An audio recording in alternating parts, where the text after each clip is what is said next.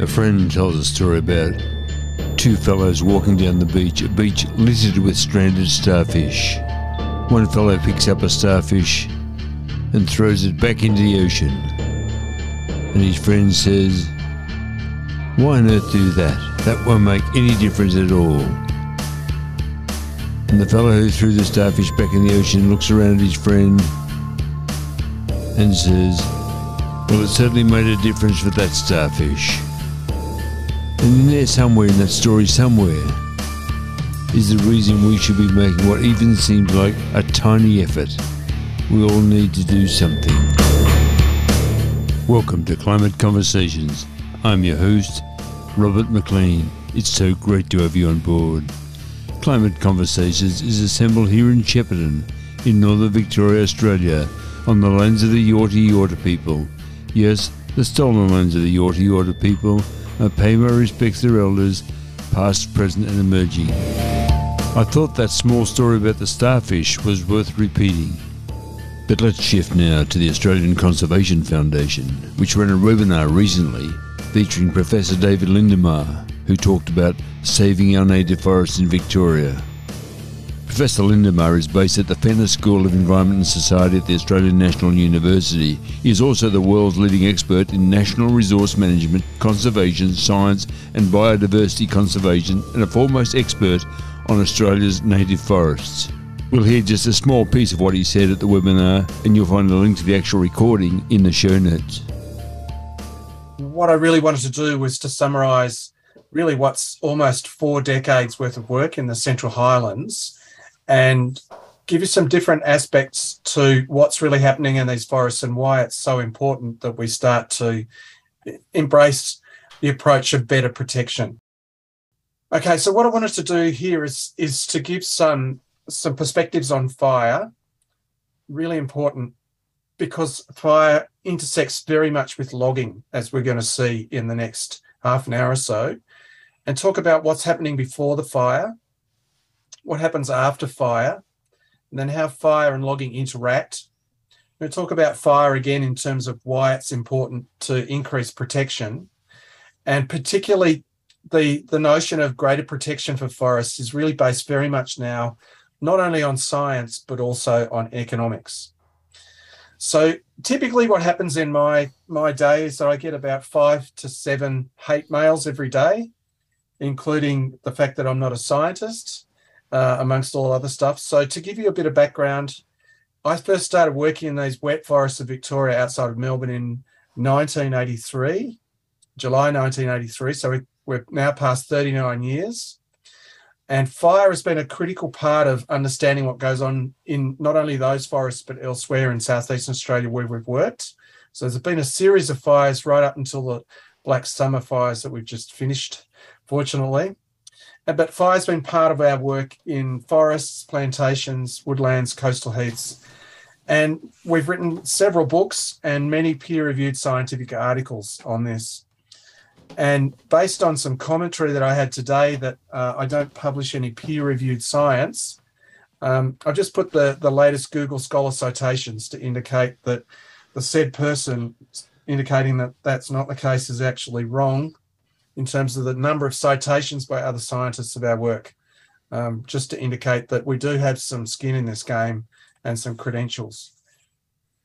So we do a lot of long-term, large-scale ecological studies in my group, and they span not only Victoria, New South Wales, the Jervis Bay Territory, but right up through into southeast Queensland.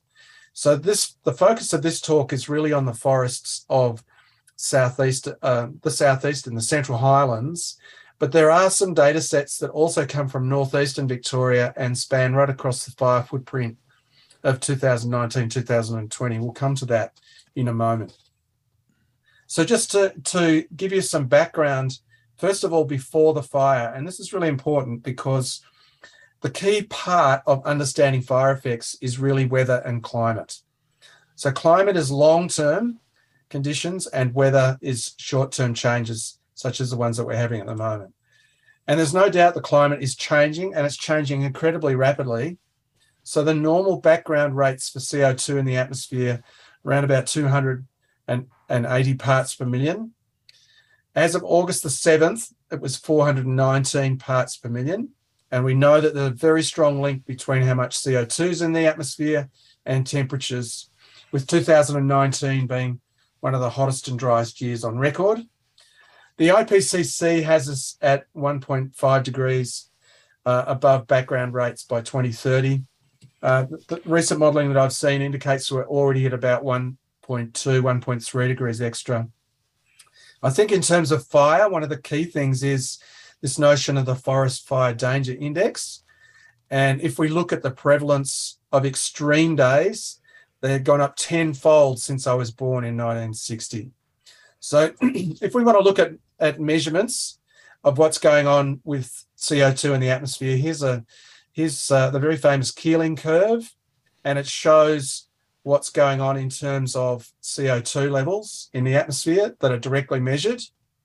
And I first started working in plant physiology in 1981 when parts per million were about 340. So in my short scientific career, I've gone from about 340 to close to 420. So we've got some serious issues to deal with in forests, and we'll talk about the carbon potential in a few minutes. So this is a review indicating that there's 57 different studies which have showed the strong link between how the climate is changing and the risk of wildfires. So underneath these climate and weather drivers of fire, we also know that the condition of forests before the fire has a really important effect on how a forest responds. So we know that forests that are old at the time of a fire, we see that the fire itself is much lower in severity. We see that animals are more likely to persist in older forests when the forest burns. Animals are more likely to recolonize the forest faster, and patterns such as seed germination and regeneration are also much faster. Now, what I've done in almost every one of these slides is I've put the citation to the work, just to head off this notion from particular individuals that we don't publish our science. We also know the flip side of this is that if a forest is young at the time that it burns, the fire is much more severe. I'm going to come back to that in a moment. There are fewer important biological legacies, such as large, big, living and dead trees, and understory that naturally regenerates. And the species recovery patterns are much, much slower. So this is a really important point in terms of understanding forest resilience. It matters in terms of what's burning and how the system recovers. So let's now move to during the fire. And we see that there are some actually very strong relationships between when a forest is logged and the severity of fire. So this graph shows the relationship between the age of a forest along this axis and the probability of canopy fire on this axis. Now, canopy fires are the ones that kill people and damage extensive areas of forest. We see for about the first 7 years, the probability of a canopy fire is almost zero. And then in the ensuing years, it increases 7 times to nearly 70% probability of a canopy fire, and it doesn't start to decline till a forest reaches about 80 years. So this is a very distinctive hump-shaped curve, and we'll come back to that because it's important to understand that this is what we call a non-linear effect. What we also know is that this work that was published in 2014 is not the only set of studies that is now showing this effect. And you can see a little list of them down here, including some very recent papers showing that logged forests are, in fact, very fire prone. So we can rework our data set, as we've done here, where we look at which sites were logged going this way, unlogged going this way, and log sites going this way. And we can see this, again, this hump-shaped curve and this distinct pattern that forests, roughly to about 40 to 50 years after they've been logged and regrown, are very prone to much greater levels of high fire severity. Now, there was a paper published at about the same time as we first published ours by a forester at University of Melbourne and a bunch of other foresters with him in 2014. It said there's no relationship between logging and fire. So actually, when you plot their own data, you actually see that there's a hump shape in the curve. But the thing that's quite remarkable is that the title of the paper, which I put down in the bottom of the slide, says timber harvesting does not increase fire risk and severity. But in fact, in their own paper, they say there was an apparent increase in the severity of crown fire with time since logging. So as they say, I rest their case.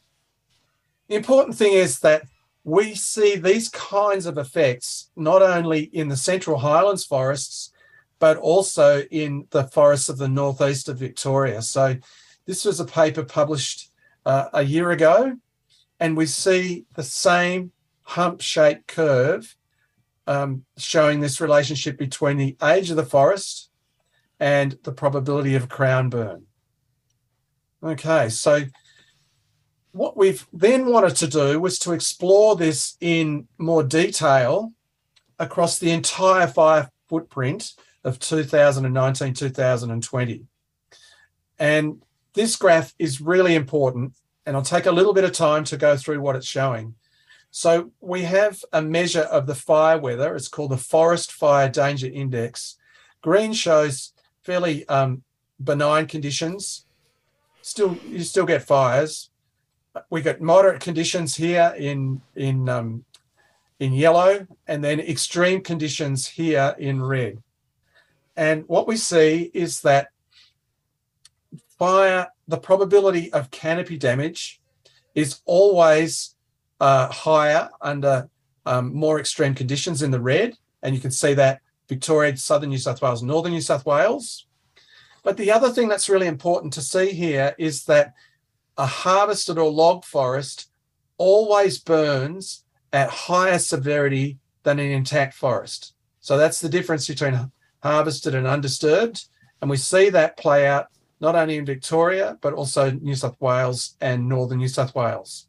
And in many cases, the differences in the probability of crown damage are actually quite substantial, almost 20% here, about 15% here, and closer to about 5% in this case. So the summary points are really important here. Log forest always burns at higher severity than intact forest, always, under all weather conditions.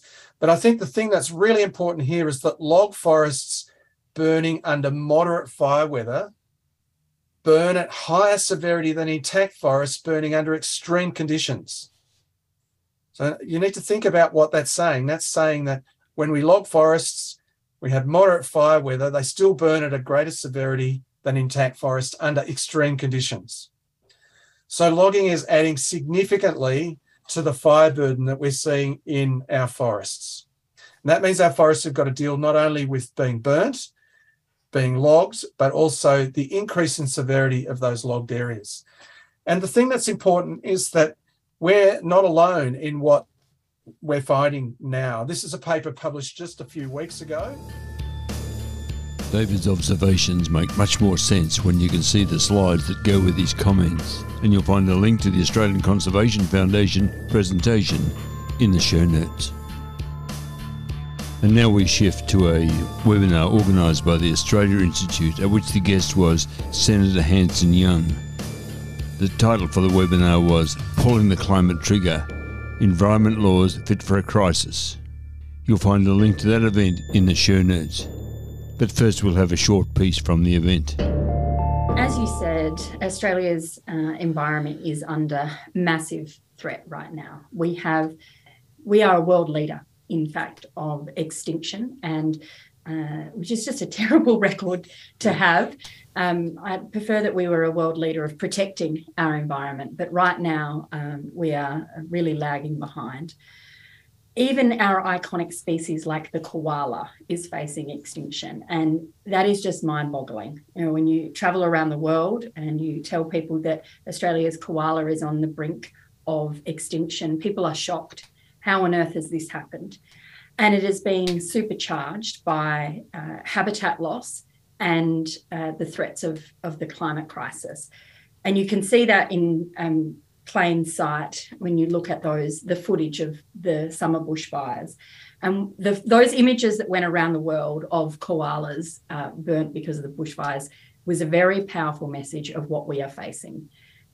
Our environment is on the brink of collapse, and yet ignoring the climate crisis is making this a whole lot worse.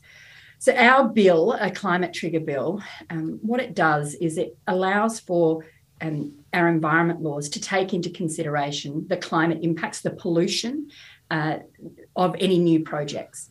Now, it's kind of crazy, right, that if you have a coal or gas project or a big development that needs to go through an environmental assessment, right now, the Environment Minister can look at the criteria and say, well, nothing to see here, fine, give it the green tick, without considering at all the climate pollution impact, the impact that climate change is going to have on that environment and elsewhere. So our bill puts a new clause which forces the Minister of the day to consider the climate impacts of any project before giving an assessment. And it's split at two levels. At the highest level, for those projects that are emitting over 100,000 tonnes, it says, no, we can't have this. And we can't. If we're going to deal with dangerous climate change, we can't keep making climate change worse. So they would be ruled out. But for those that fall under, every project has to be assessed on the basis of their pollution, the impact of their pollution, and it has to be taken into the assessment overall.